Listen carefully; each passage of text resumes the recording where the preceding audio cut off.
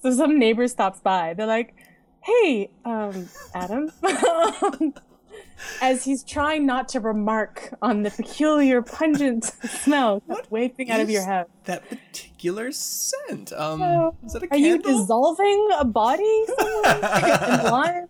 And what's happening? That would be the best best case scenario. I would love to hear that. Are you dissolving a body? Because that's like the go-to. Like that's where Correct. his head is. That's the first option.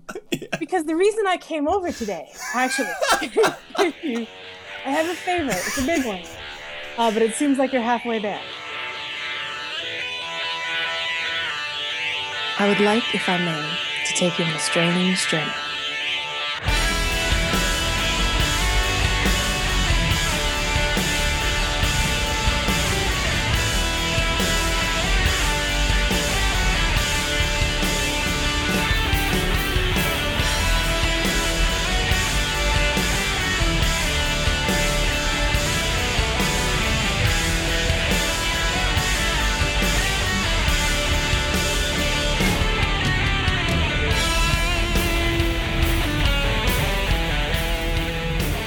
Welcome to 9 Cents, everyone. 9 Cents is a satanic perspective of our modern world, and I'm your host, Adam Campbell. Today I'm being joined by Witch Zaftig. How are you, my dear? I'm quite well. How are you? Quite well, also. It's a 3-day weekend, so I'm kind of stoked about that for me. Right. Do you get 3-day weekends during your studies, or is it like always study? Well, currently, because I'm not teaching or doing other kinds of research assignments, I'm just studying. So much so that I sometimes lose track of what day it is in the week. Oh! Because I don't have a fixed schedule right now, because it's all research. When I'm teaching and have other duties, then certainly I'm very much attached to the days of the week. But not right now, no. Do you spend a lot of time exploring your new environment that you're in, or are you really just sort of head in the books? I've done a bit of both, because currently where I am in Norway, it's soul-crushingly expensive to travel anywhere. I mean, it's just beyond what I would have imagined that anytime I step out of my house. So I've walked this entire city, and I started walking, one, because it's nice and you want to learn the city, and two, it's $8 just to take the bus. So Whoa! That's it. A regular bus fare is $8. I've had a pint in a pub maybe 3 or 4 times in the entire almost 6 months I've been here, because a pint is $22. What the what? Yeah.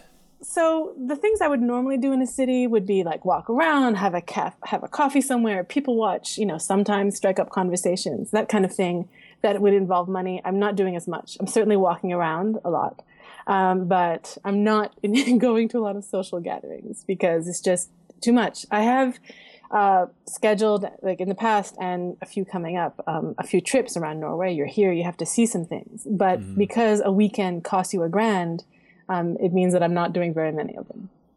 Holy just everything hell. Is just so. So when I go to the grocery store, I carry my iPhone and I do a conversion to see like what I'm paying for things, and every single time I'm shocked and stunned. Like you think I would have gotten used to it by now. Like, oh, this jar of mayonnaise is $10.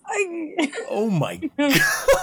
Yep. Oh god, do I really need mayonnaise with my tuna? Why is that so expensive? Everything in Norway, as I gathered, is subsidizing local agriculture. So it's not really about the cost of things, but that everything is padded so that it sort of funds what's happening with local things. You don't have a lot of options in Norway. So you go to the grocery store in America and you'll have an entire aisle of Gatorade. Just one aisle, a massive aisle of 37 flavors. An obscene amount of Gatorade. An obscene amount of choice for everything. Everything you can imagine. In America, there is choice, and Canada is very similar in that way. In Norway, it's like, welcome to our country. Here is your option. Here's the deodorant you're going to wear, and here's the mayonnaise that you're going to buy. And here is the car that you should all... Yeah. Here's the haircut you should adopt and have done.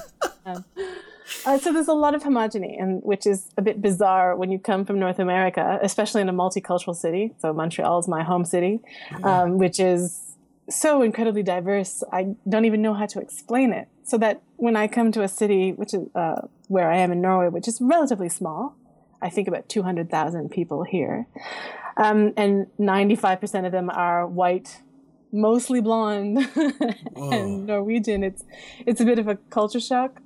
I saw a black person. I know that there are different people of color here, but like I saw one the other day, and I swear I had this urge to run up to him and just be like, "So like, what is it like for you here?"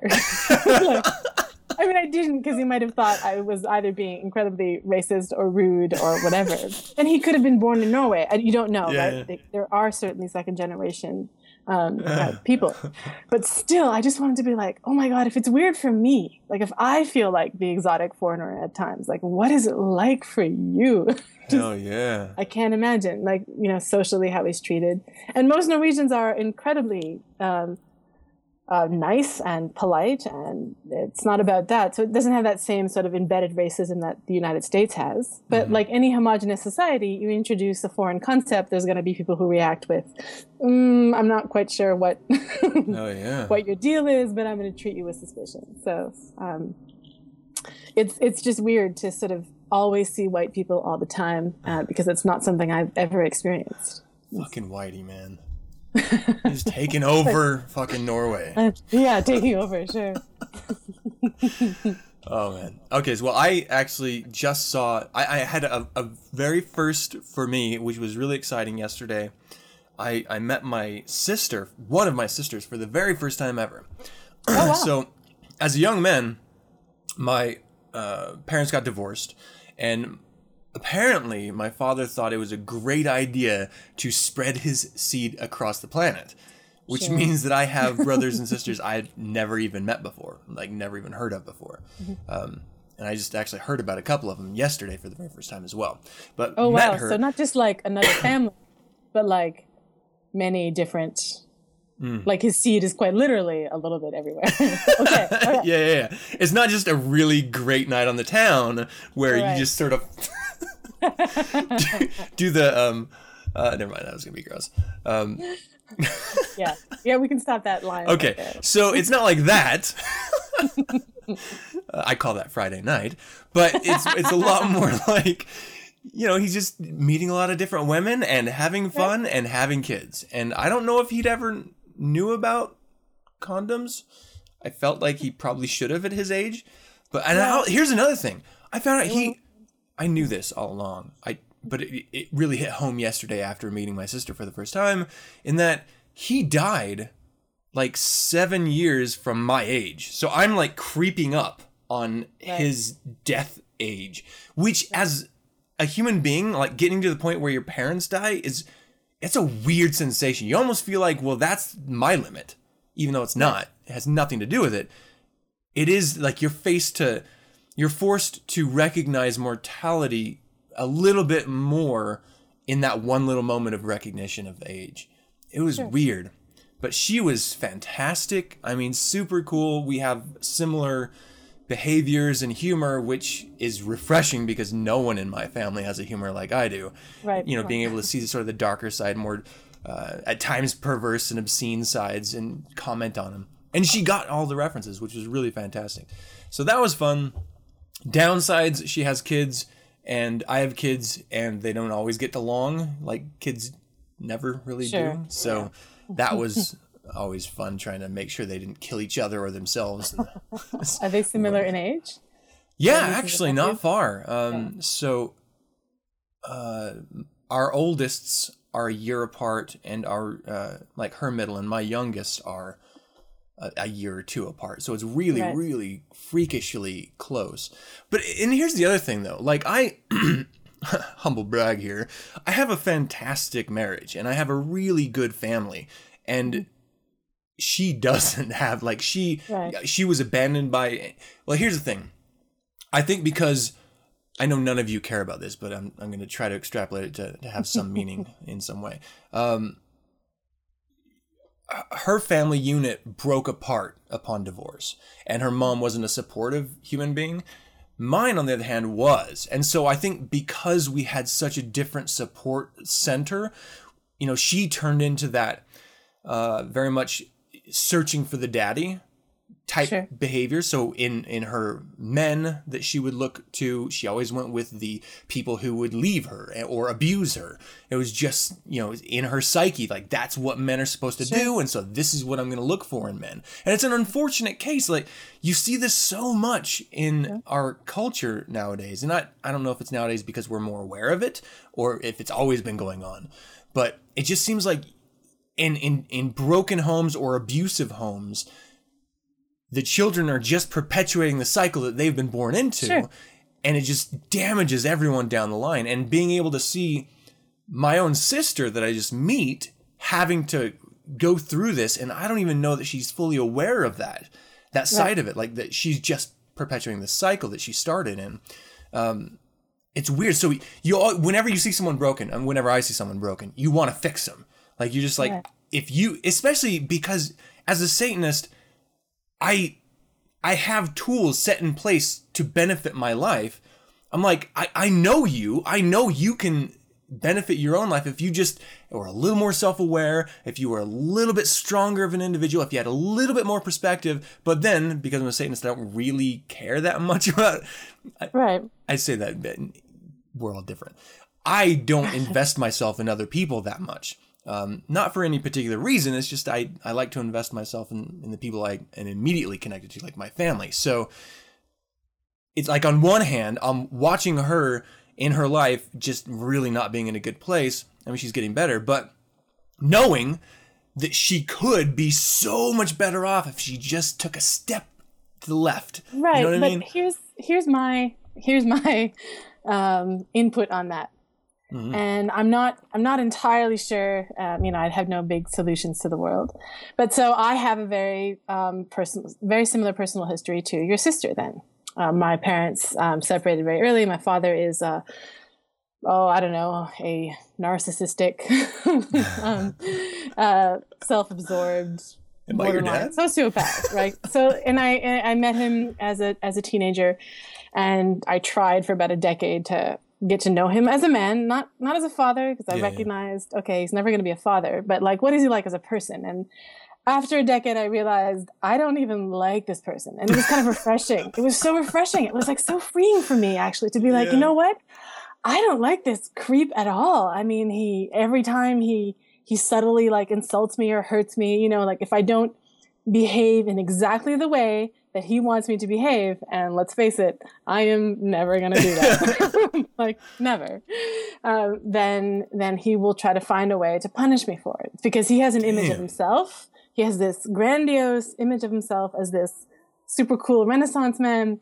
And if you say, well, yeah, but you abandoned like all these people and you stole from some of them and cheated on all your women and none of your children, you never took care of any of your children in any way, not financially, not emotionally, nothing. Like, how can you see yourself as this? And it wasn't even accusing when I would try to have these conversations with him, because I had already abandoned the idea of him being a father, right? Yeah. And his reaction was always to blame me being brainwashed by my mother. He's like, oh, your mother's brainwashed. And I'm like, she's brainwashed you. She's raised you to hate me. And I was like, my mother never talks about you because she finds it too painful. Like my mother never really spoke about him at all. So I didn't know a lot going into like what he would be like. And so that would be typical of my father's reaction, that me as an adult woman couldn't come to my own conclusions. He automatically thinks, well, feminism. He once told me that, women watching Oprah is what caused them all to hate men. And I was like, I haven't watched Oprah, and I'm not on the Oprah bandwagon, so you can't. My point is, I understand what it means to not have a blueprint for the kind of man that you would like. Mm-hmm. So most of my early boyfriends were exactly that same. So none of them mistreated me. None. Well, barring a few small examples that didn't last long at all. Like, because something that hints at abuse I could recognize, but that kind of sort of emotionally distant person that would ultimately see you as disposable is not as easily recognized at first, because you're getting along and you're flirting and you're having fun, and you're not, I'm not sort of trying to like put a whole bunch of investment into a person if I just met them. Like, I'm not trying to like project too much. I always try to approach a relationship like, let this man be his own man, and let him show me what he has to offer. But even if I say that and how rational it sounds, I recognize many of my relationships ended up in that very similar way. Ultimately, there's an investment in intimacy that you have to make. It's a choice, and they would never make that choice. So it doesn't really progress beyond a certain level of what true intimacy is. And I'm not talking about physical intimacy. It can coincide, but not always. So this idea of, well, then what do you look for? Like how, if everything you have ever been attracted to mirrors the father model, because that's the only thing you know, how do you begin to recognize something that is what you want? And I can tell you that it's not as easy to then look at the men around you that you may be interested in, and because you don't just automatically develop attraction to a better man. It's not something that just happens. So even if you recognize that who you have sexual feelings for and who you desire are men who are like this, and even if you decide, okay, I want something better for myself, what's your next step? You can't force an attraction. You can't force, so this slow adjustment of, all right, I'm going to start dating in a very proactive way. I'm going to, enjoy people as much as I can, whatever I'm comfortable with. And I'm going to be much more conscious of when I'm compromising myself. Like when, because this is very subtle, like if there is tension, like you have a fight in a relationship, and where I had used to maybe always sort of backed off and be like, oh, let this man be his own man and not fight for what I want. And it could be something very small, but I realized that those small things, if you're not being heard, are an indication of how much of whether or not they're putting in their best foot forward. So now I have this sort of new condition. Like, I don't care if you commit to me. You don't know me. We've just been on a few dates. Me as a person is irrelevant. However, I expect someone to commit to the effort. Is this your best effort? Is this argument we're having? Is this dinner we're having? Is this whatever we're doing? Are you committing to the best effort now? Or are you constantly holding back emotionally? Are you sabotaging intimacy? Are you avoiding those conversations? So that cumulatively overall, like I can look back and say, okay, most of the time this person put in the best effort. Because that was, when I started to look at it as a sort of an equation like that, it became a bit better. But I can say it's not this automatic thing. Because I find it sometimes very facile, especially for women. Women who are in loving relationships, and they always have these judgments about women who are in bad relationships. And I always think, well, you know what it was. If your father loved you and you had that connection, every man you've ever been attracted to will probably sort of have this imprint. You don't know what it's like to not experience it. So how can you recognize something you have never experienced? If I've never experienced that, how could I recognize it? It's entirely foreign. So that my approach sounds very scientific, but certainly my dating in my 30s is way, way better than in my 20s. I can tell you, I don't spend crying nights alone anymore because some guy decided to snap his fingers and no longer be interested in me, because we reached a point where here was the choice of, oh, well, I could become better friends and a bit more intimate with this woman, or I could just, fuck off and move on to the next woman who doesn't know that I cannot commit at all to anything. Right? And now when I reach that point, I'm like, all right, cool. That's good. I'm going to go off and do my own thing because I don't waste time on someone who doesn't care about me that much. So it makes things a bit more, well, it makes things a lot easier and a lot more fun. I also am not as concerned if someone doesn't want me. You know what I mean? There's plenty of men that do, so I just kind of just don't, I don't take it this big personal thing. That's right. So I'm not as, it's not as precarious. It always sort of seemed a very fragile thing in my 20s, to invest in someone. And now it's not that as if it doesn't hurt as much when you have a fun thing or an emotional thing that doesn't work out. I don't think that's ever going to go away. But I can tell you that the amount of time that I spend mourning over it is a lot less. Yeah. And I also appreciate what it was for whatever it was. So I'm not, it's not like this, the highs and lows aren't as drastic, So even that the highs sometimes become a bit less ecstatic, but I kind of view that more as a maturity factor also. because I'm not investing so much into it so quickly. Yeah, I mean, there is absolutely a sense of adult perspective that you're having about everything. It's self-analysis and relationship analysis. Yeah. I don't think everyone does that. Well, I know for a fact everyone doesn't. Whoa, hold on. No, most people just react their entire life. Their entire dating life is reactionary to their parents, then from one partner to the next. Like, oh, I didn't like this from the past boyfriend. The next boyfriend's going to be this. It's nothing is proactive. And I've noticed that so much that I find it depressing. Oh. Well, I think it's refreshing to see that in other people. And, you know, I just met her yesterday for the first time. We spent hours together. So, you know, the better part of a day. So I don't know if she's there yet. I didn't get the indication that she's there yet. Sure. But it is very much something that, you know, if you start to care about something, you're going to want to help them have that perspective. I'm not entirely sure you can. And I'm not entirely sure I want to even try, because then I'm going to be that douchebag that's thinking he's better, you know, trying to push them into a different way. So I'm just like, spent years in therapy. Like, I had a therapist help me through all this shit. Like, I'm not, you know, like, and maybe because I also worked in a mental health clinic for a long time. Like, I don't have that same taboo with seeing a therapist. Yeah. Like, to me, it was very much like, well, if I'm the one that has to change my relationships, then what's the best way to do that is to seek a professional that could help me through it. So it was, to me, that was one of the most proactive things. Like, okay, here's my issue. How can we tackle this? And my therapist was great. You know, like, it's not as if you don't sometimes question what you're doing there and if it's all working. But ultimately, I never viewed the therapist herself as someone that has a magic wand that can fix all my problems. And I think a lot of people who go into therapy do, and that's their first mistake. I always viewed it as, this person's going to help me look at things in a way that's going to help me. She's going to help me not lie to myself, right? And gently, because I'm sensitive, but like sort of slowly help me see the choices that I'm making, and that it is a choice that you make that can influence your life. So I do recommend therapy for almost everyone now. I just feel like, hey man, you got a problem? Talk. Just talk it out. Yeah. I think that's important too, because I mean, the largest part of therapy is just you really formulating your thoughts and getting them out. And I think that's such an important part of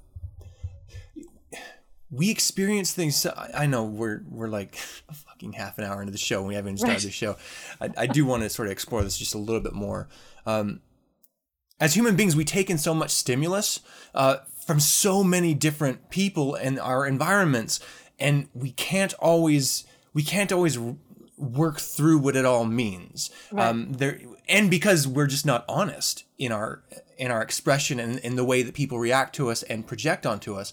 So it does take a lot to be able to really work through everything that you experience in a day, but I mean in life in general. And so if you are really trying to be a better version of you, which I think really is the core of what Satanism is all about, you do need to be able to in some way like break down those experiences and really firmly understand what it's all about. So that means your own personal life experience, how other people treat you, how that is reflected upon you by allowing them to treat you in this way.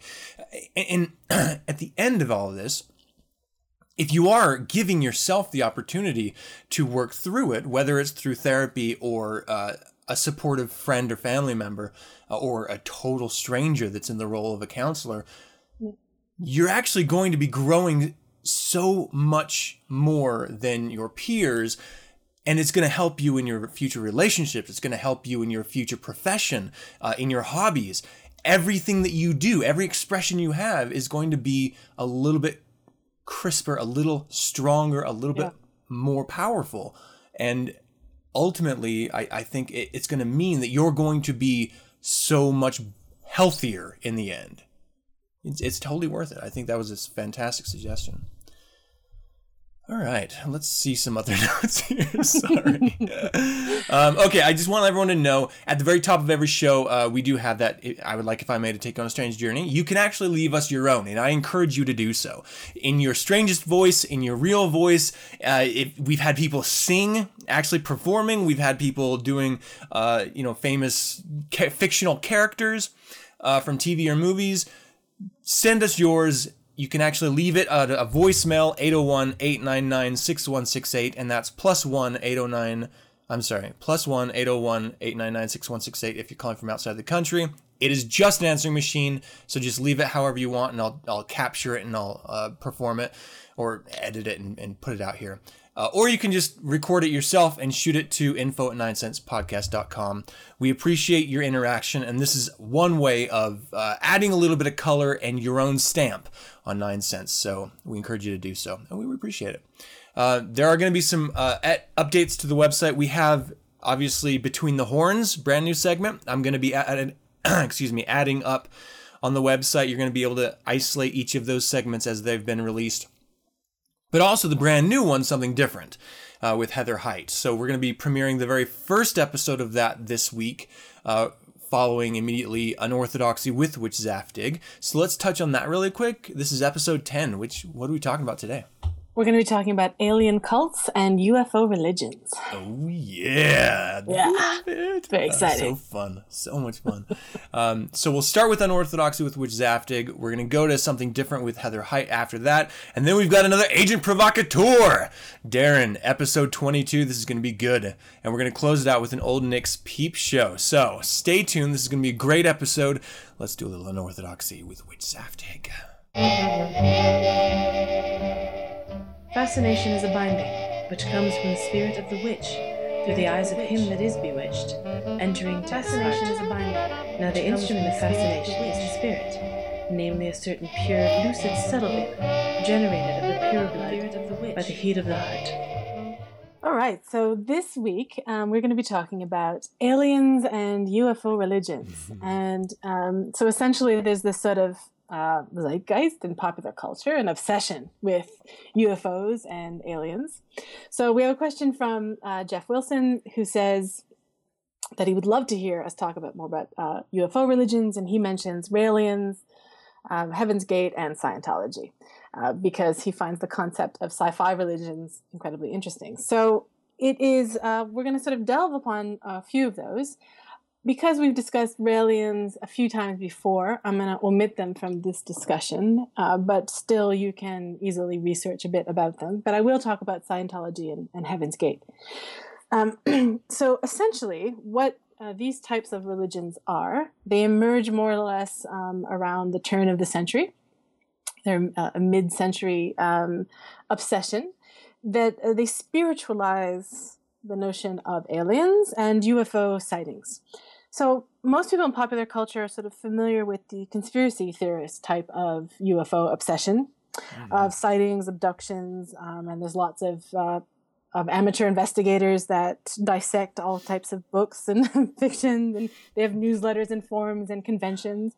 And most of them actually are pretty diligent in what they rule out as UFO or alien contact. But just to demonstrate, it's not just these particular people that are spiritualizing religion. Popular culture itself has a total obsession from Roswell and the X-Files and all kinds of things. This was, especially in the 1990s, there was a sort of an explosion of this. But the first explosion happened in the mid 1950s-ish. So the term I found this factoid, flying saucers, actually comes from an American businessman who was from Idaho, who was flying his private plane over the Cascade Mountains, and he reported, this is in 1947, he reported viewing 10 shiny discs that flew like a saucer would if you skipped it across the water. And when this fact became sort of reported, the notion of flying saucers emerged. So that's where that particular thing comes from. Wow. What's interesting is that once you have this sighting, different people then report sightings with similar flying saucers. So it's sort of interesting that there's sort of an echo effect for how something gets mistranscribed or misunderstood. Because he didn't really say flying saucers, he just sort of said shining discs. But then when it gets reported that way, different sightings then echo that language. You can also look up the Roswell stuff that also happened the similar year, that there was a farmer that found this debris in New Mexico, Roswell, and the Army sort of swept in and said it was a weather balloon that had crashed. In the 1980s, there was a book of investigators that sort of claimed it was a cover-up for all different things, and after that, there was an explosion of interest in Roswell. The reason I bring that up is because we are obsessed with alien contact. And in the 1950s, with the industrial age, with competing over going to the moon with Russia, so the NASA investing in all this money and the possibility, the dream of going to the moon and America's potential as a frontier. Star Trek episodes themselves, it's there in popular culture. All those old, there's also pulp magazines that have depictions of different space invaders and space warriors, and they had those laser guns. Barbarella in her very sexy mini skirt and boots. Yes. Yes. I mean, yeah. Yeah. So it's everywhere. So it's not unheard of that then different groups interpret these kinds of ideas in a spiritualized way. And I say spiritualized in a kind of a loose way just to indicate that they begin to fall into a category that scholars call religion. Because some of them, many of them, interestingly, are rejecting what they're doing as religious or spiritual. And many of these types of groups call themselves scientists, or at least championing science.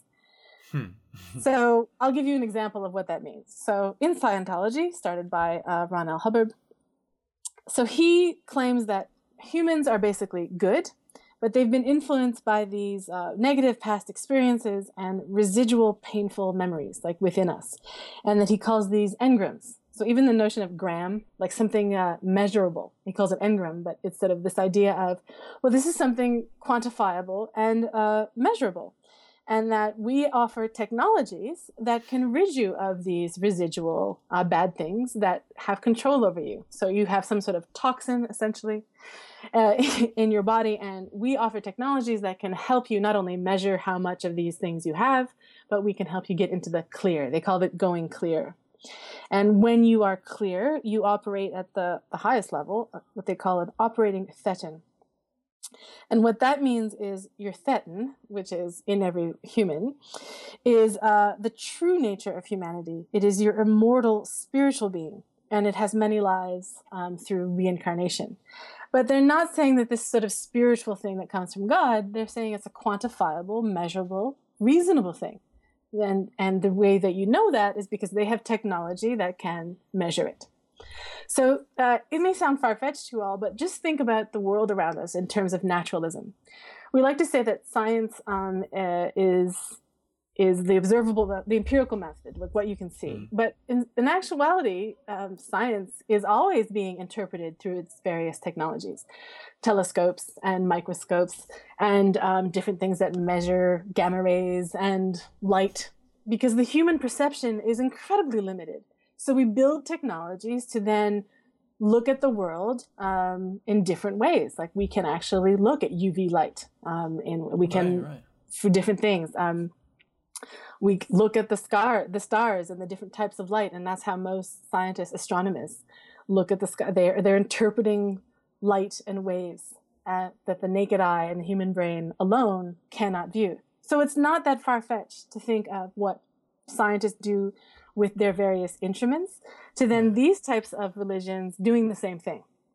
So it's true that what we would consider true science wouldn't, these what Scientology's claims to do would never actually pass the scientific method. But it doesn't have to, because the practitioners are claiming that it does. So if they say, well, my experience was I was a drug addict, I was a criminal, and then through these various treatments with their technology, I became a better person. I have a successful job. I have a successful marriage. I'm no longer on drugs. I'm a productive member of society. then for them, that's proof. They are the empirical method. These technologies worked. Mm-hmm.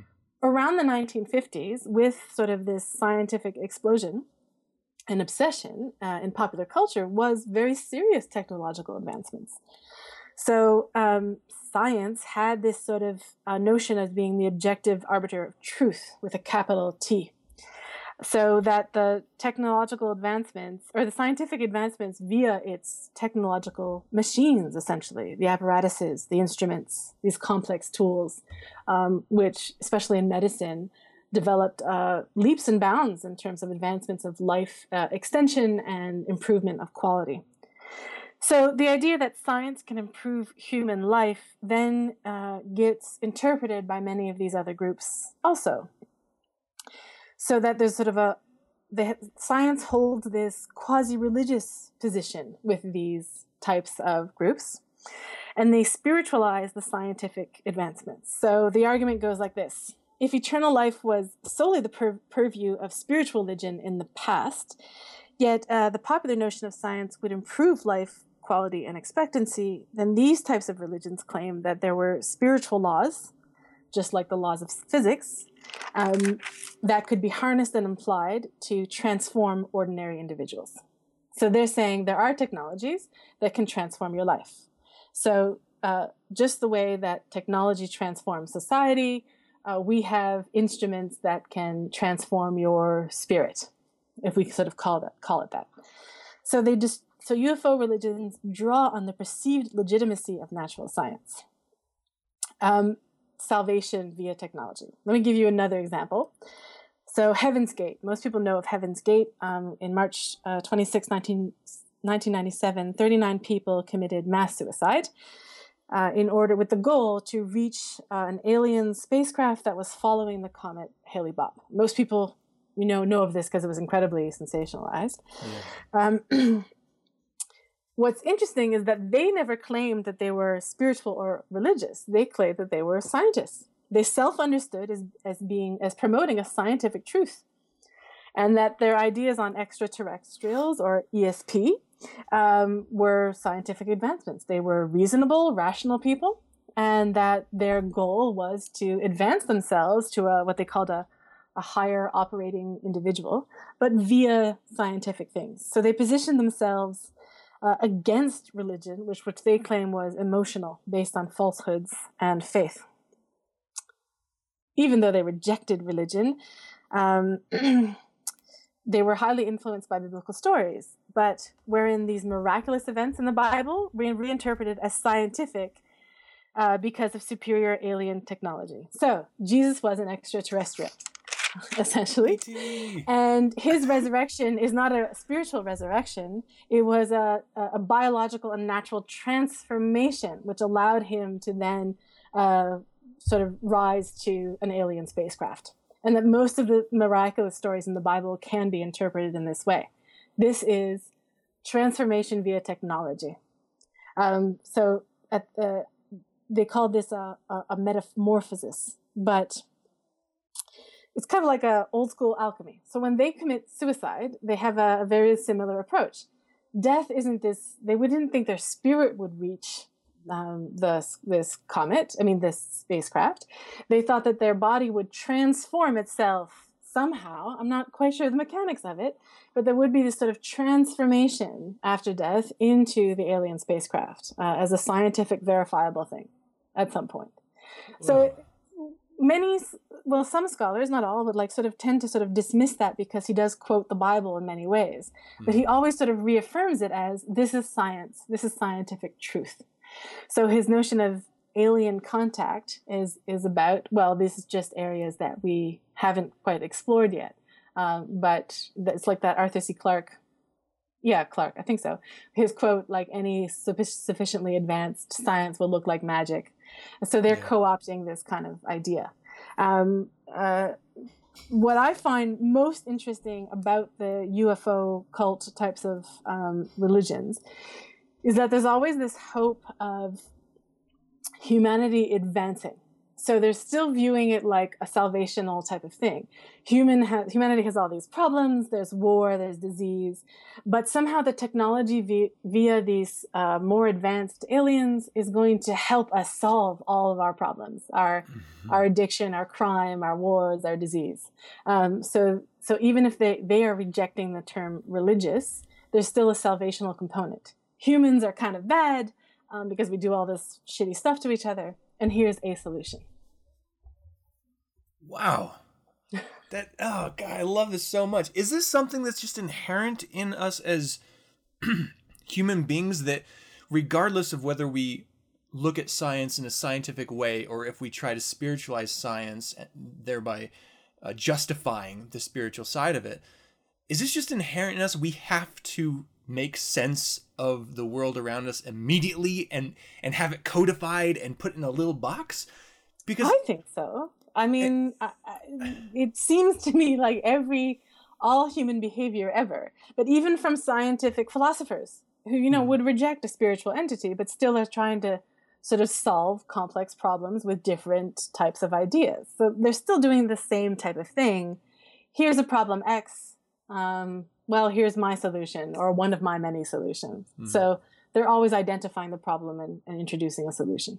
Now, whether you agree that X is an actual problem is what differs for a lot of things. So in Satanism, we don't really identify humans as being all good or bad.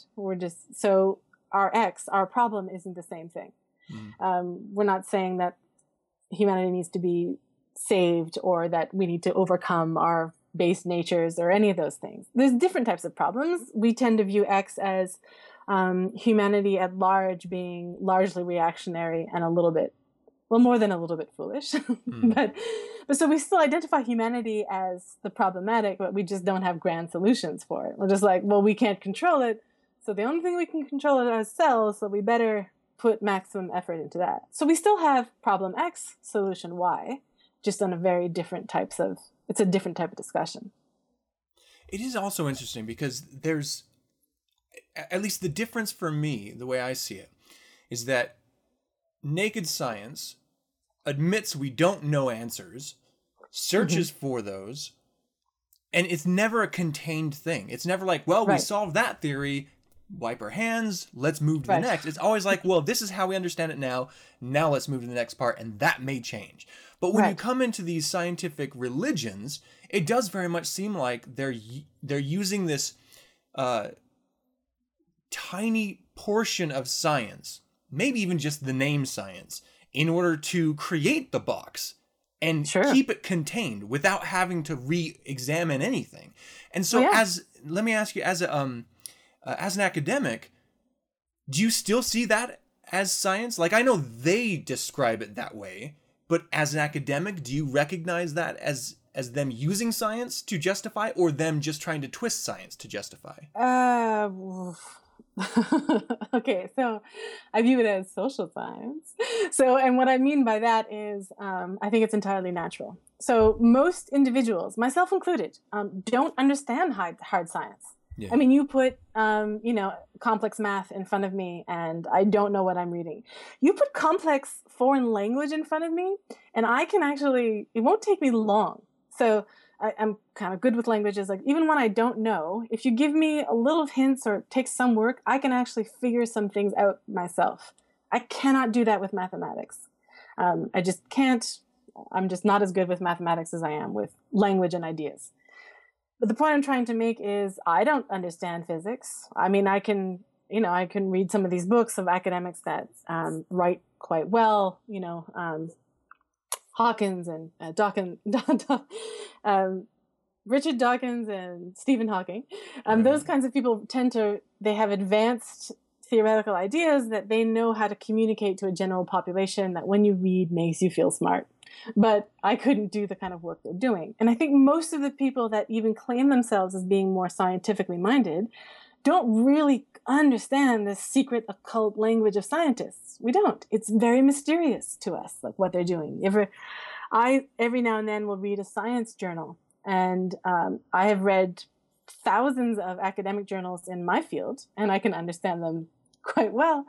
I read a science journal and I have no idea like what they're talking about. And then I then rely on the journalist who's interpreting it, and knowing how most journalists interpret scientific research, I know I'm getting only half of the story. But my point is, we are all interpreting hard science, either via the journalist or popular culture. We are all interpreting these ideas and what they claim their results are. And even scientists themselves are often disagreeing about their results and what they're finding. But you're correct in that they're always pushing forward to have new discoveries. That's the entire point. I view, if we're going to talk about what's natural, and if we're going to sort of say that what's natural is scientific, and that there's an argument to be made there, then I think it's entirely natural for humanity to religionize their ideas about the world. Yeah. So whatever the next fad in popular obsession is going to be, there's time, like who knows, whatever the next thing is, someone will then, make it some sort of religion or spirituality. I think that's entirely natural, unavoidable. And I find that even within the Church of Satan, people who claim that religion's on a decline and it's dying, clearly aren't really looking at the world. It's not dying at all. We have, the only thing we have a decrease of is people in mainstream religion, so in censuses and things like that.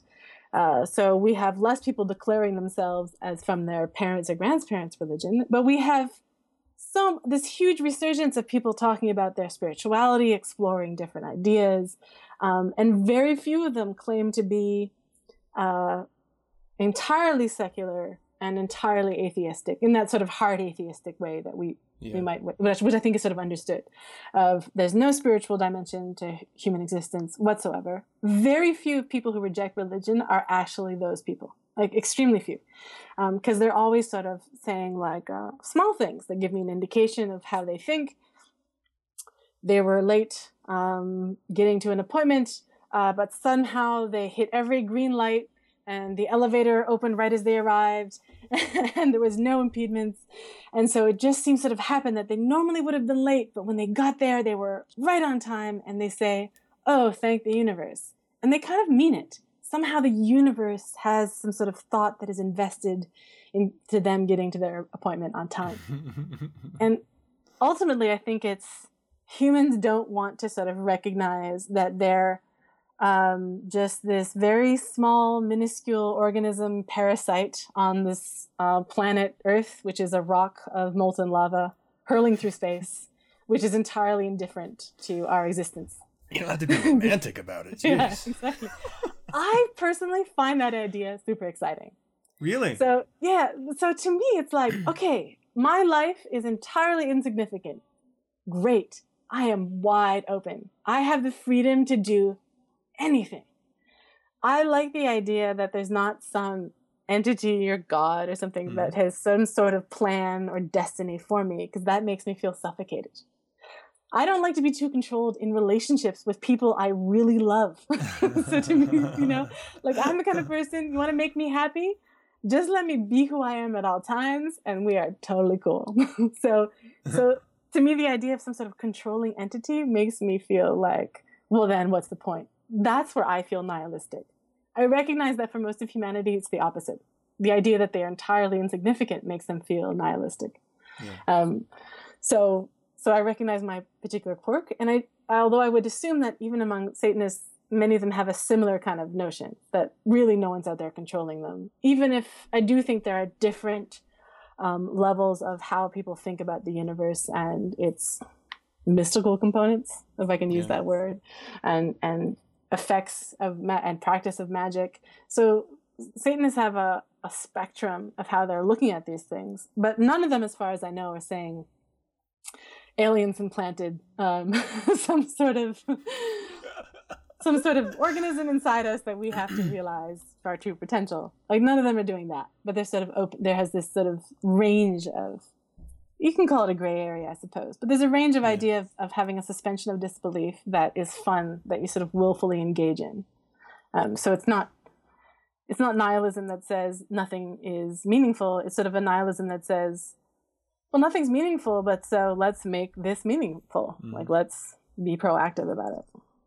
It is interesting because there's not that much of a difference on the surface layer. When you're speaking of Scientology, their whole premise is that innately we are flawed by our experiences, by our cultures, by the way we were raised or just experienced life.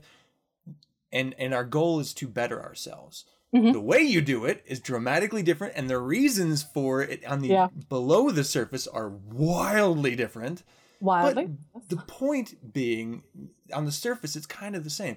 So these common themes that you find throughout religions, whether it's we are made of sin and we must connect with some superior, or we recognize we are just this lump of flesh and we have to somehow improve ourselves, and that's just wildly oversimplifying everything.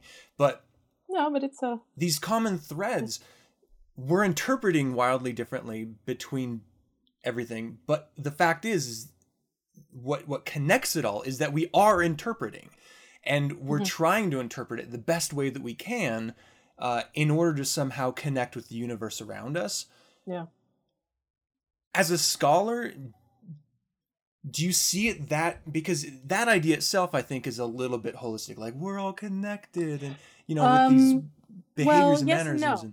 So I do view it that way, but I tend to view that way in terms of the Western world. So it's very common in Western religions, but the idea of self-improvement is not common in Eastern religions. So anytime I want to check myself before I wreck myself, if anyone gets that reference, I tend to start to look at how Eastern religions practice and organize and think about the world. And it's very different. So within the West, in the modern Western cultures, we have this idea of self-improvement and self-awareness. Like, it's an ideal within our culture at large. And it has been for a while. And it's been influenced by a variety of things that sort of inform and play off of each other. But in the East, you don't have that. So the idea of, well, you're born a particular way and you have to work to improve yourself, and it's just not it's not an ideal that is present in most Eastern societies. They're much more about duty, what's dutiful and honorable, which may entirely contradict what you want as an individual. But what you want as an individual is not as important as what is the most honorable and dutiful thing. So their values are more about the collective duty and the collective honor and what it means in a society to look up to someone who has fulfilled their duty and their honor. Whereas we don't really view it that way. Like, we think the individual desires are paramount. So yes, I think we're all connected, if we're going to use that flowery term. Right. In the West, because we're all sort of living in the same kind of culture and being influenced by the same ideas. And in the East, and even then in places like in the Southeast, would be a different thing also. So as Western culture infects the rest of the world, and I use that term because it really is Western culture that is encroaching. Eastern culture doesn't encroach on us the way Western culture encroaches on the rest of the world. It's interesting to see the conflict of some of these competing agendas of individualism versus the collective, or honor and duty. So honor to family and duty to family, like, they mean entirely different things. So there is a clash. Who knows what it plays out in different ways. Like, sometimes by generation, the clash could be greater, but it's still, I don't think it's a universal human factor. So I certainly think there's a universal human factor for us to try to find some sort of meaning. And then I think by regions, you can make broad conceptual notions of how people are doing that, because they're co-influenced by social historical factors. But those social historical factors are not universal. So that then the concepts that people project as the values of their society can differ wildly. Well, enlightening. If that makes sense. Always, absolutely. Yeah. Well, good. That's such a great episode. I love, God damn it, I love the science fiction, and I love those sort of science fiction ideas when you start mixing them with religion and spirituality. I don't believe any of it, but I think it's super interesting. It is super interesting. Really fucking cool. So thanks, Jeff. Thanks for that question. Yeah. That was awesome. where can other people submit their questions? They can email me directly at zaftigworks, all one word, @gmail.com. They can also check the blog, which is unorthodoxyblog.wordpress.com. There's a Facebook page, Unorthodoxy with Witch Zaftig. So any one of those ways you can contact me and with your questions. I can answer anything on religion, new religions, cults, ritual, esotericism, magic, Satanism, witchcraft, vampires. I'll do it all. And send me your queries and questions, or even just something you'd like us to hear discuss, and we will get to it. Actually, I have a lot that I want to submit too, but I feel bad if I jump in front of someone else in line. Jump the queue, right? Well, yeah, she's talking with me, so we're going to talk about what I want to talk about. All right, well, let's do a little something different with Heather Height, and we'll move on with the show.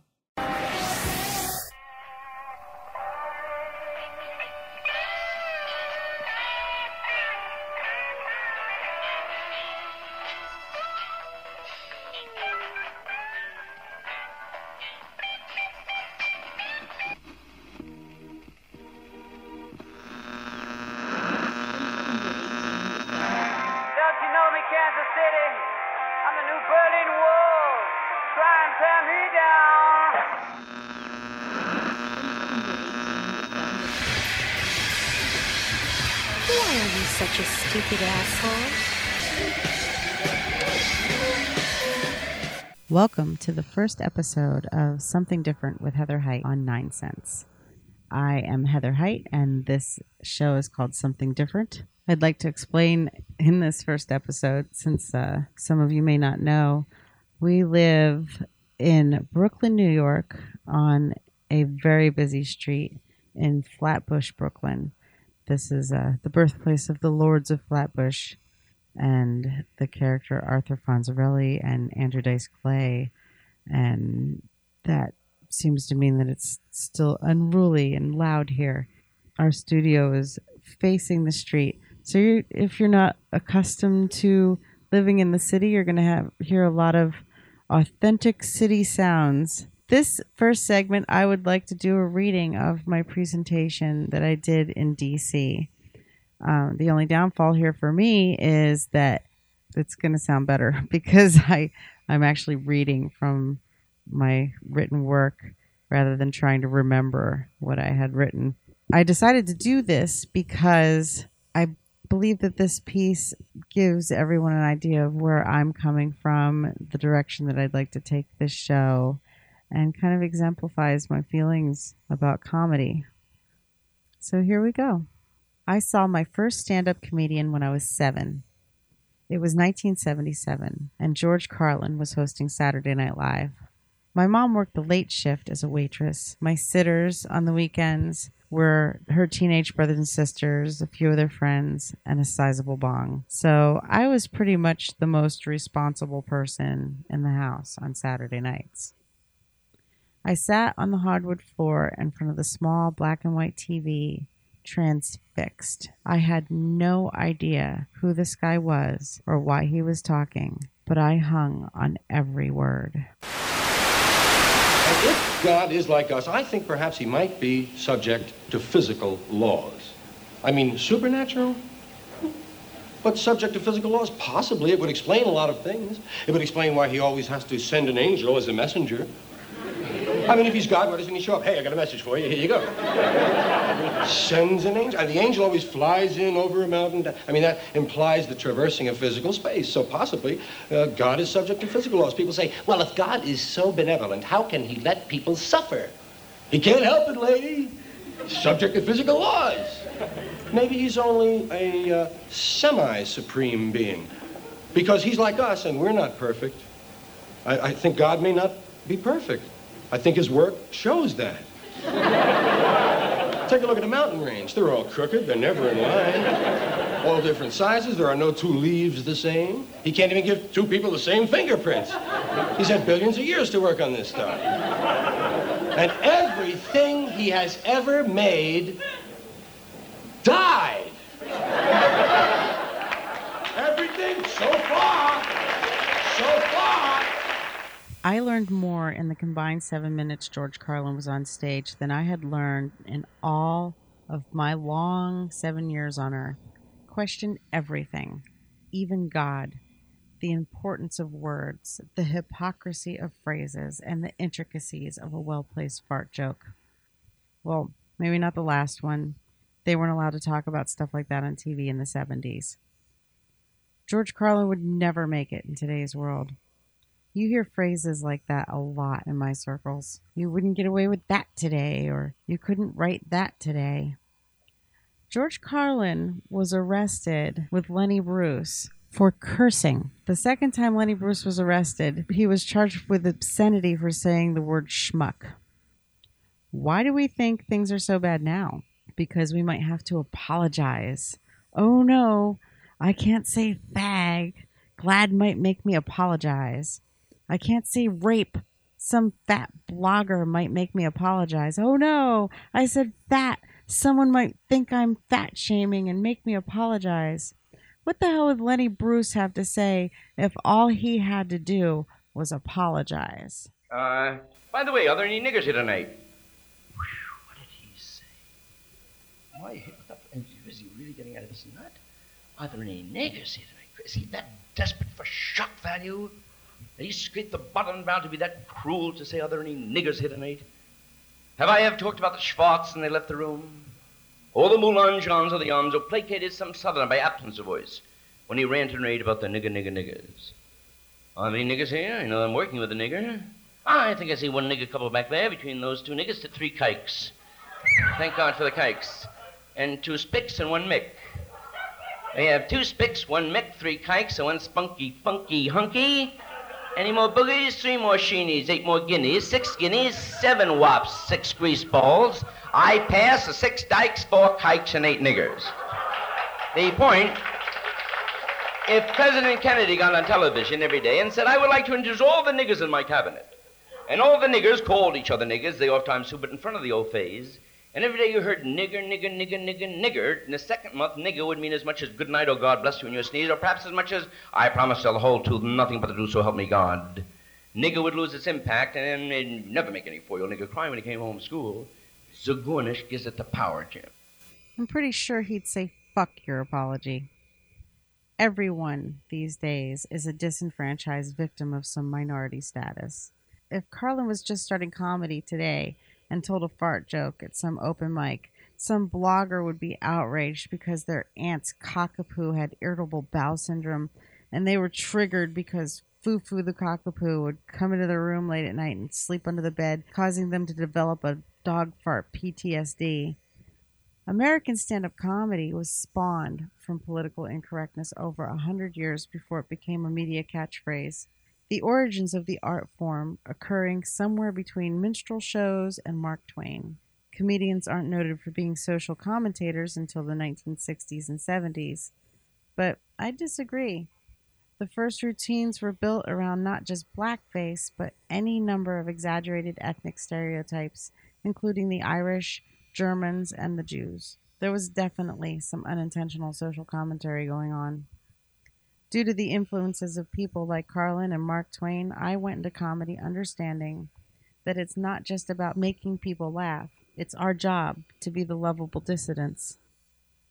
The great masters of stand-up comedy have no doubt mastered the art of lesser magic.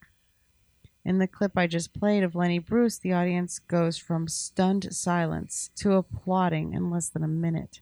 Humor is an invaluable tool of the lesser magic practitioner. Any man can tell you its value when attempting to pick up a woman. When correctly applied, humor has the power to lower defenses, diffuse anger, and build a sense of camaraderie with your subject, whether it be a room full of people or some hot chick at the bar. Virtually any seed of thought can be planted if only you can manage to make them laugh. I am convinced that most of the people I know that don't like tomatoes feel that way because of this. Tomatoes don't look right either. On the outside, they're fine. Tomatoes look lovely on the outside, but you look inside a tomato and something is wrong. Something has gone afoul inside of a tomato. It doesn't look right, you know? It doesn't look like it's finished yet, for one thing. It looks like it's in the larval stage or something. How thousands of seeds and a whole bunch of jelly-looking stuff.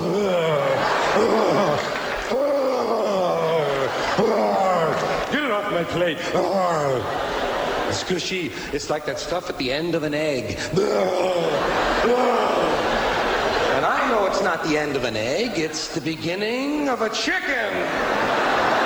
It's hen come.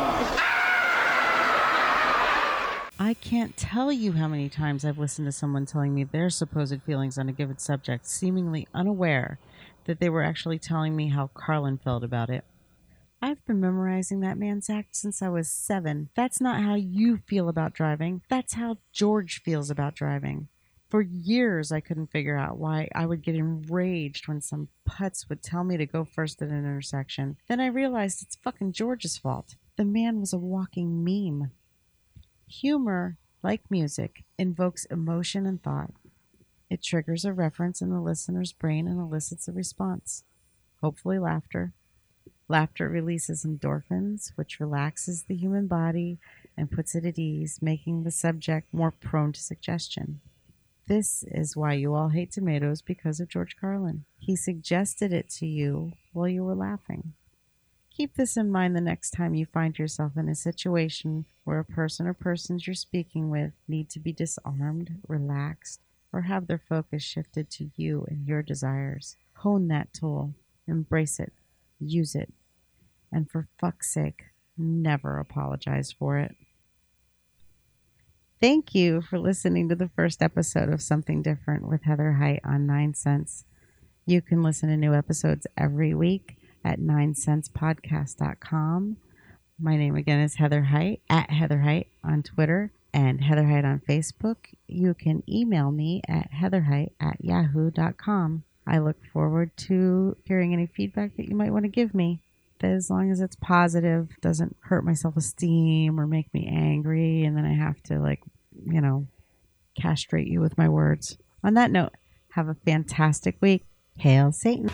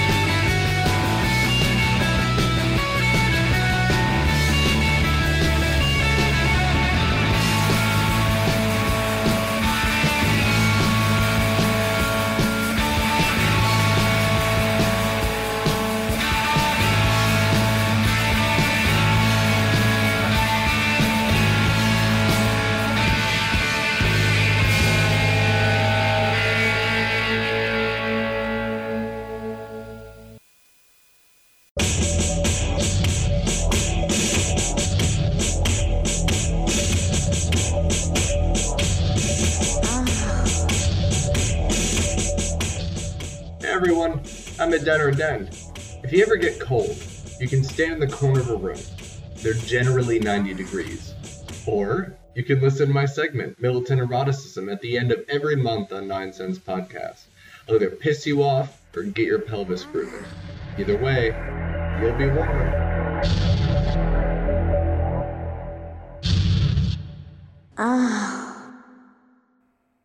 I am not a liberal nor a conservative.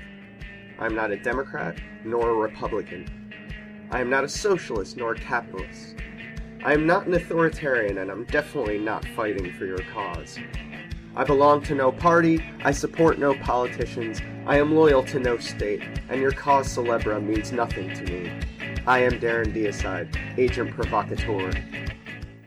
Welcome to Agent Provocateur. I am Darren Deicide, and this is the $1 billion American scandal that nobody knows anything about. Is this you, John Wayne? Is this me? Go to facebook.com/Agent Provocateur on 9 cents, the number 9, to see my newswire. It's essentially the source material so that you know I'm not completely crazy. And I'm bringing this up early because the astute observer of my newswire will notice a handful of notable stories that have been breaking water on occasion and ought to merit some questioning. Have you ever heard the phrase, "your tax dollars at work"? It's an interesting phrase because it's rather defensive. Doesn't it sound a bit like a politician's way of saying, "I swear the money I forcibly took from you is not being blown on a weekend in Atlantic City"? Usually they plunk a sign with that phrase next to some decrepit bridge that a private company was commissioned to fix. I underline the word private because it's worth noting and something that has a tendency to be forgotten in the idealistic American mind about how money moves from their paycheck into government hands and is finally spent on something. Conservatives whine about that money being spent on the poor. Liberals demand the transaction happen more frequently. Both are predicated on the idea that there is a tension between private and state power. But what happens when that tension doesn't exist? How much goes to such ventures? And what is the nature of these ventures? I like to measure money in terms of food. It's something we, regardless of cultural background, can relate to. Everyone knows what a shit ton of food looks like. Imagine $5 of food. Now imagine $100 worth of food. You see what I'm getting at. I will defend my food to currency conversion ratio hypothesis against any political scientist. Now I'm certain $100 worth of food was a decent pile of food in your mind. Now imagine $1 billion worth of food.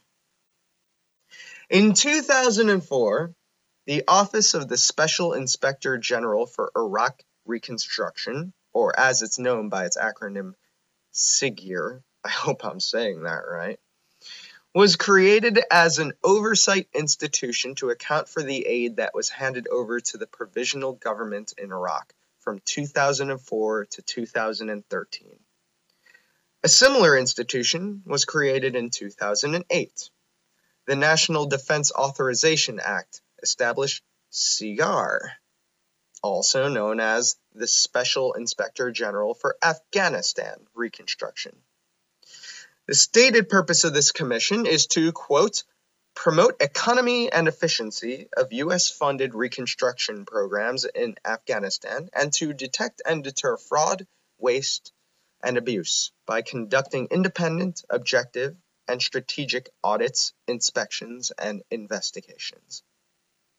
According to SIGAR, as of September 30th, 2014, the United States had appropriated approximately $104.08 billion for relief and reconstruction in Afghanistan since 2002. These funds have been allocated into many major areas. The overwhelming majority of that budget, $61.54 billion, was put into Afghanistan's military and policing infrastructure. $4.07 billion of that was put into counter-narcotics enforcement. And if you follow my newswire, you know how well that has been going. The rest of the approximately $42 billion was put to humanitarian aid and civilian operations. What these organizations have discovered has been quite interesting. John Sopko, the Special Inspector General for Afghanistan Reconstruction, revealed in his yearly audit this year that, again, there's virtually no way to know what happened to a large chunk of money the Defense Department spent in Afghanistan before 2010. To his credit, Sopko has been increasingly vocal in his admonishing of what is happening. So far, according to an analysis by the Fiscal Times, approximately $45 billion is unaccounted for in the reconstruction aid sent to Afghanistan. The report blamed the Pentagon's earlier and since discontinued process for tracking contracts. Today, when Department of Defense awards a contract, it enters the contract into the Federal Procurement Database along with the specific pool of money that will be used to pay the contract. Before 2010, however, the Pentagon wasn't required to identify the pool of money the contracts were being paid from when it came to foreign military equipment and arming the Afghan National Security Forces. Well, who knows what happened to that, huh? And this doesn't even account for any bridges that might have your tax dollars at work posted next to them, if you catch my drift.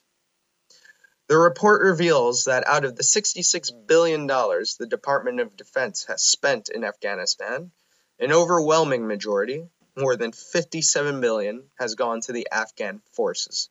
But the Pentagon can only account for about $17 billion. I hate to say it, but this is the tip of the iceberg. In the course of the 9 years the United States installed the Iraqi Provisional Government, $8 billion of the $52 billion of tax money that was handed over to Iraq is missing. SIGIR's report stated, quote, a full accounting, if ever possible, would require combing through mountains of disordered electronic and paper records accumulated since 2003 that are currently stored in multiple locations across many agencies, end quote. This report concludes, the full story on the use of billions of US dollars for reconstructing Iraq will forever remain incomplete. A Congressional Research Service report published in 2009 said much of the money that was lost to waste, fraud, and abuse. Stuart Bowen Jr., then Special Inspector General SIGIR, testified to Congress in 2009 that 15 to 20% of this money was wasted. Quote, the overuse of cost-plus contracts, high contractor overhead expenses, excessive contractor award fees, and unacceptable program and project delays all contributed to a significant waste of taxpayer dollars, Bowen told Congress. I could go on and on, citing all sorts of astronomical numbers. This isn't enough. Look up the amount of money that went down the sewers when USAID tried to repair Kajaki Dam in Afghanistan. How much food does $266 million look like in your head right now? In any sane country, billions of dollars of money that was fleeced from people's paychecks would be cause for a major scandal. But not in this new America. I'm sure many of you have burned the midnight oil trying to drive from one state to another down a desolate highway in the wee hours of the night, so you could relate. It's hard to be concerned when you're barely awake at the wheel, America. We are a far, far cry from the Americans that mounted the Whiskey Rebellion or Shays Rebellion. This America is the fat basement-dwelling spawn sitting with a Nintendo controller in his hand and a giant bag of Doritos in his lap saying, yeah, Mom, I'll get to the laundry after I defeat this level. I've expressed what I consider the disposition of American policy that perhaps could be best encapsulated by what Thomas Jefferson stated as the goal of American foreign relations in his farewell address to the nation: peace, commerce, and honest friendship with all nations, entangling alliances with none.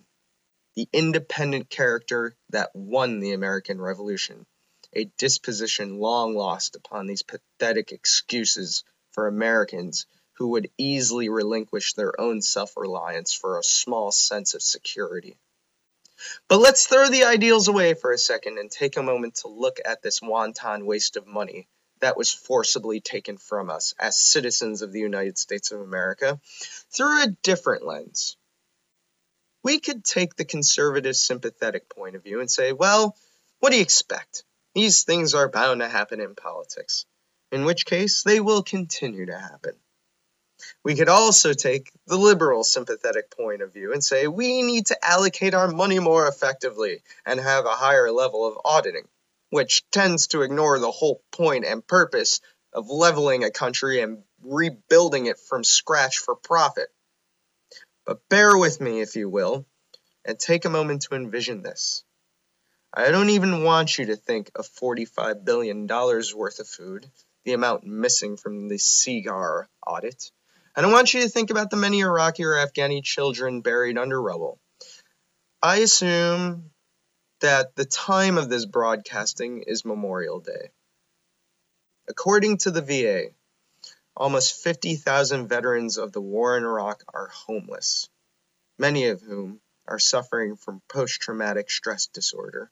About a fifth of the estimated 240,000 plus veterans of the war with Iraq, some 20% of the American force that invaded Iraq, who are suffering from post-traumatic stress disorder. On this Memorial Day, while politicians grease palms with billions of dollars and hook up their executive buddies with million-dollar contracts, think about what $45 billion of mine and your money could do for them. This has been another Agent Provocateur. Fellow thought criminals, never stop destroying the gullibility and lies in the pursuance of truth. Take care.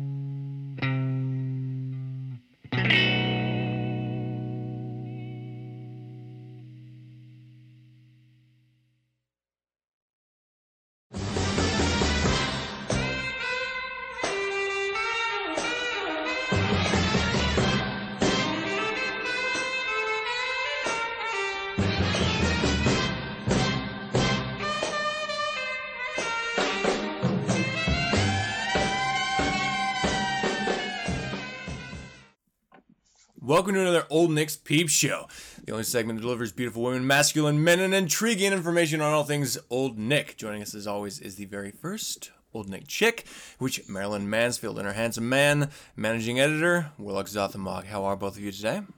Hello. We're doing very well. How are you, Adam? I am, I'm doing quite well. I'm a couple glasses of wine in, and I hope I'm not going to be too off topic. Because no, well, we're catching up right now. Sweet. Yeah. We're getting started. No, I actually have pink. How do you say it? Moscato. How do you say it? Moscato? Moscato, yeah. It's really girly. Isn't that Italian? You know? Sweet, it's like right? Pink, Moscato? bubbly, sweet champagne. It's really. He's laughing at me as he drinks his straight whiskey. What is that? Whiskey? Yeah, of course. I don't know. Looks like he already mixed some stuff with it. I don't know what he did over here. I don't know. I try to make my own little concoction there. Put the whiskey, add a little water, a little lemon juice.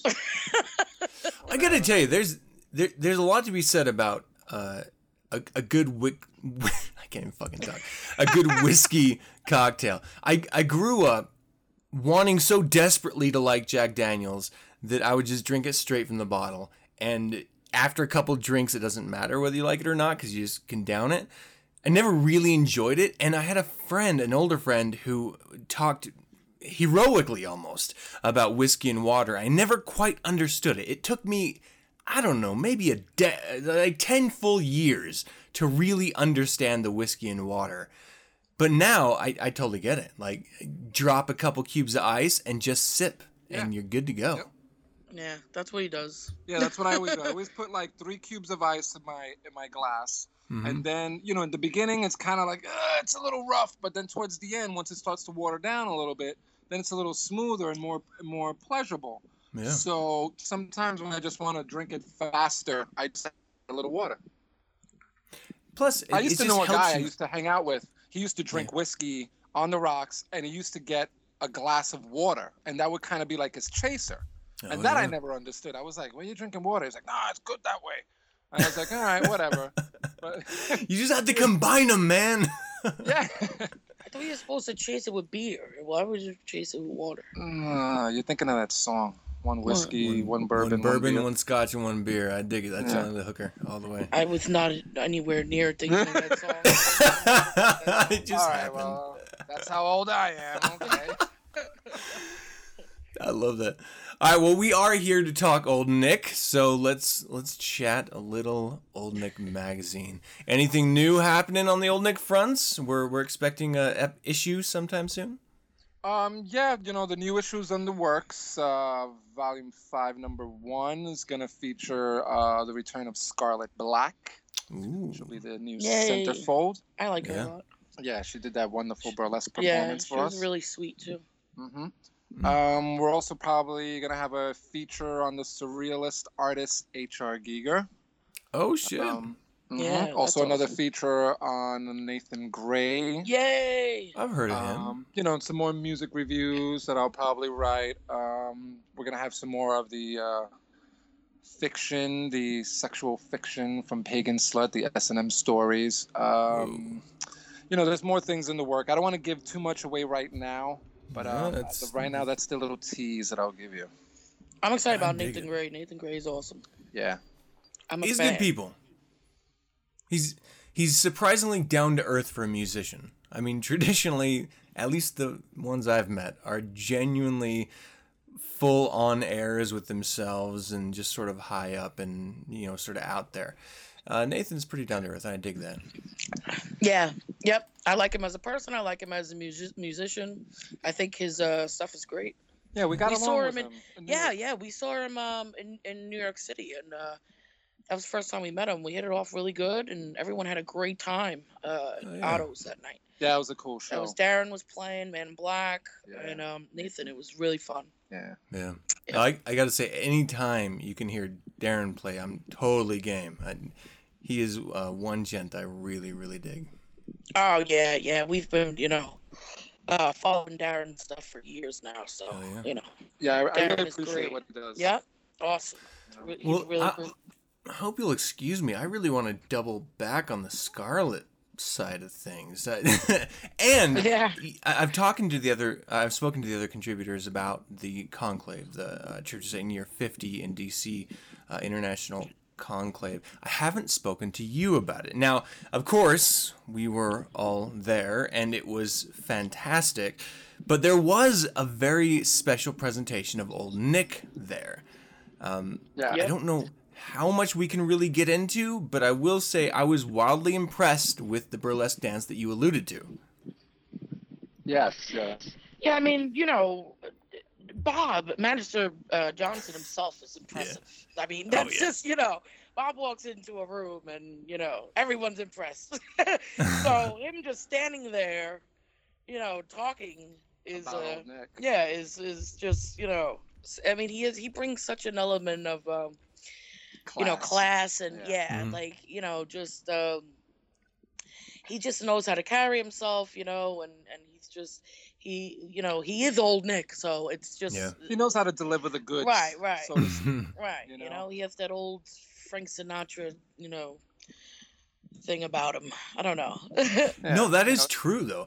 So the first time I ever met him was a couple years prior to Conclave, and he was just chilling in a smoker's jacket, looking dapper as shit, and just being him, It was really, really cool. His humor, his on-point commentary, like everything about it, really, like this is a gentleman that he's totally worth his salt, and it's someone that you really just want to sort of sit on a bar stool next to and just absorb.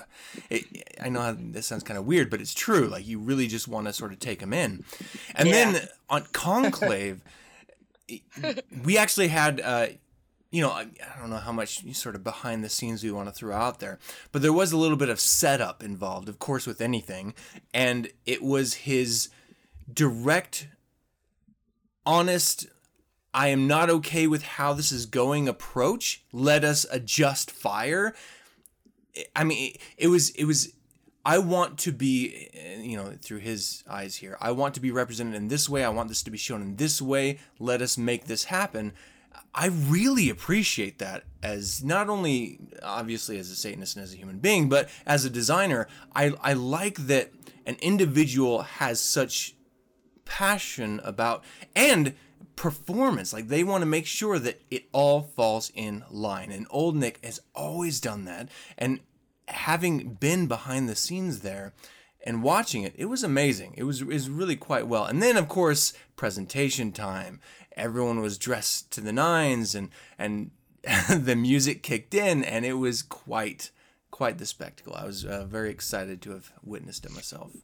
Yeah, I mean, that's the great thing about Old Nick is that Bob is running it, and Bob has such high standards, I mean, when I met Bob for the first time, I flew out to LA I was gonna help him promote Old Nick at a fetish club night, and he, pulled up alongside in a limousine in Hollywood, and came out, and he said, "You must be Marilyn Mansfield." And I was like, "You must be Magister Johnson." And I got in a limousine, and there was like 3 naked girls in there, topless, wearing horns.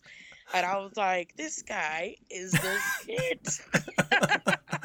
It is and on. we just hit it off right away. But he even in a nightclub, he had that high quality standard that, even if he hung up a sign, it didn't look right, it came down. You know what I mean? Mm-hmm. And that's how he does the magazine too. That's what makes it so special and so classy and so great. Everything Bob does is 100%. You're never going to get anything that is, less than that. I mean, if he throws a party, he goes all out. If he does the magazine, he goes all out. If he does a presentation, he goes all out. And that's what makes him, Bob. Yeah. I think it is important to note too, because at some point, a lot of businesses, they start at a personal, this is my passion, this is what I want to present the world level, and then they sort of progress in a very corporate way. Old Nick Magazine hasn't done that, and that's what's really fantastic about it. You start with a gentleman who is every much the equivalent of the height of the Rat Pack, and has a passion for women and the finer things in life, and shares that with other people through Old Nick Magazine. A very left-hand path, sophisticated air to it. He carries that through to every single side of it. And so I sort of want to double down on this idea. He pays it off through who he is. He doesn't compromise. And that's a really important thing to understand. There's one thing about I want to make a buck, and there's another thing saying I want to represent myself through my passion and share it with the world. And that, I feel, is what Old Nick is. Yeah, and it's true, he does, he definitely is one of a kind, and he is, a great individual, and Zoth and I have been very lucky to have been working with him for years, and to have become, he's become part of our family, so, but I mean, yeah, the presentation at Conclave that he put on was absolutely amazing. It was cool. It was way cool. I liked it. Well, let me ask both of you individually. I mean, we're talking about Old Nick and we're talking about Magister Johnson, but how was the Conclave for you? Any highs, lows you want to share? For me, I mean, it was life-changing, It was amazing. Listening to all those presentations was definitely my favorite part of it. It's just I think it's I mean, it wasn't shocking, but it's just we got to realize that day, I knew it, but just to, I got to meet a lot of people that I've only spoken to online and things like that. Yeah. And just to see all the different types of individuals that are in this organization, and the different, every presentation was so different, Yeah. but they were all so great that it was like, wow, I really felt lucky to be amongst such impressive people, and I don't know, we just had a fantastic time. It was great to see our old friends like you, and meet some new people. Mm-hmm. And just like I said, I mean, the presentations were, and Blanche's. Oh my gosh, yeah. That just, that was just brought tears to my eyes. I mean, that was just so touching. And Peggy and Peter's presentations were just, Yeah. I mean. Yeah. I mean, I don't talk about a way that, course, to put it. Yeah, to end the night. I mean, Peter's presentation was stellar. It was awesome. Yeah, that was life changing. You know what I mean? It's like there was a moments in your life where you're just like, I left there like I'm so happy to be alive and to be who I am. Yeah. And I know Zoth felt same way. Yeah, I mean, the highs were pretty much everyone's presentations. I felt, although each one was different, each one was really good in its own way, and I really liked the fact that they were very different. You know, I like the way your demeanor became almost like a preacher. Yeah. You know. Like it blew me away. I mean, I felt your energy. I was standing on the other side of the room when you were presenting, and I felt your energy. I was like, whoa, man, this guy's blowing me away.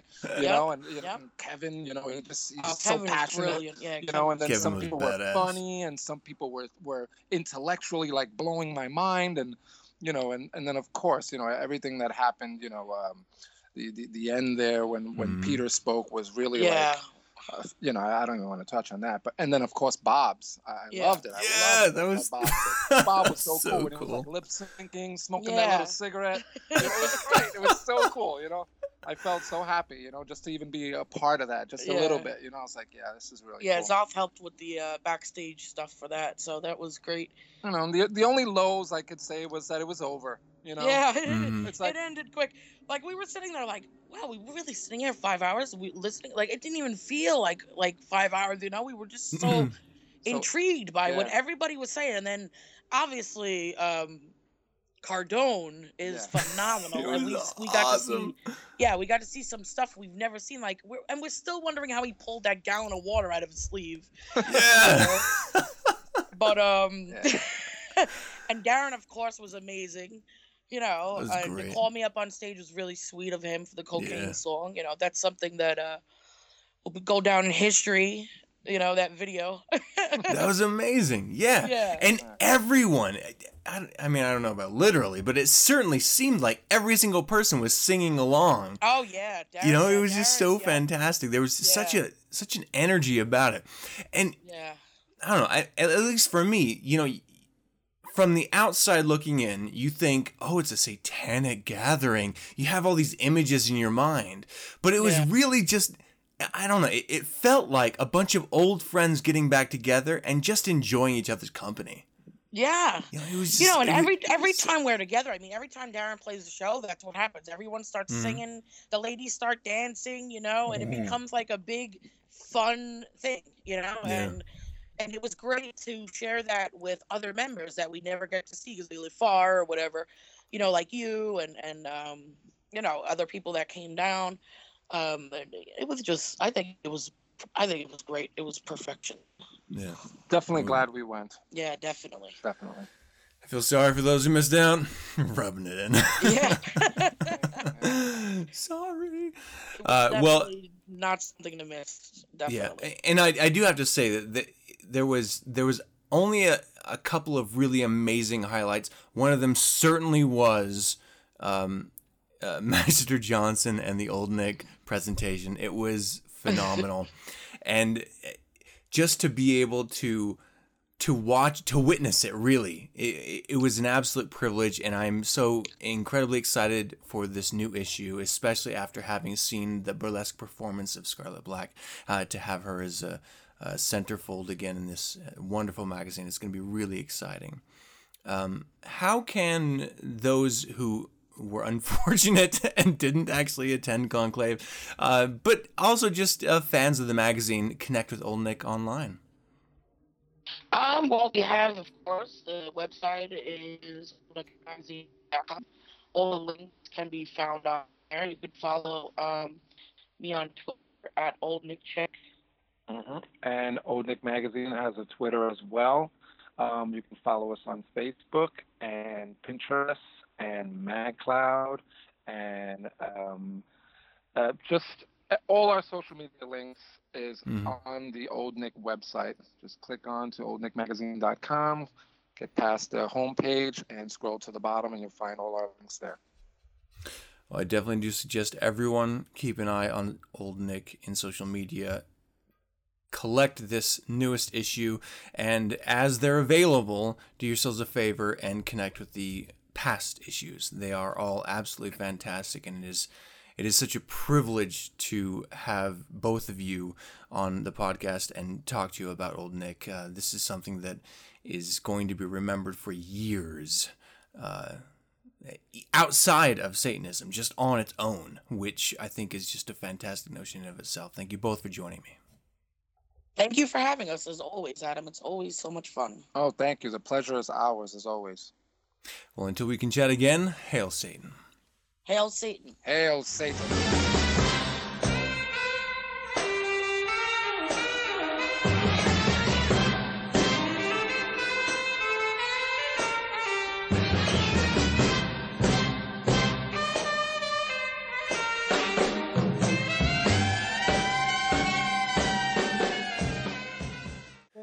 And that's going to do it for another show, people. We hope you enjoyed it, and we would love to hear from you. Submit your questions to WitchZaftig, and submit your concerns or corrections to me, info@9centspodcast.com. Let us know if we're doing something right or if we're doing something wrong.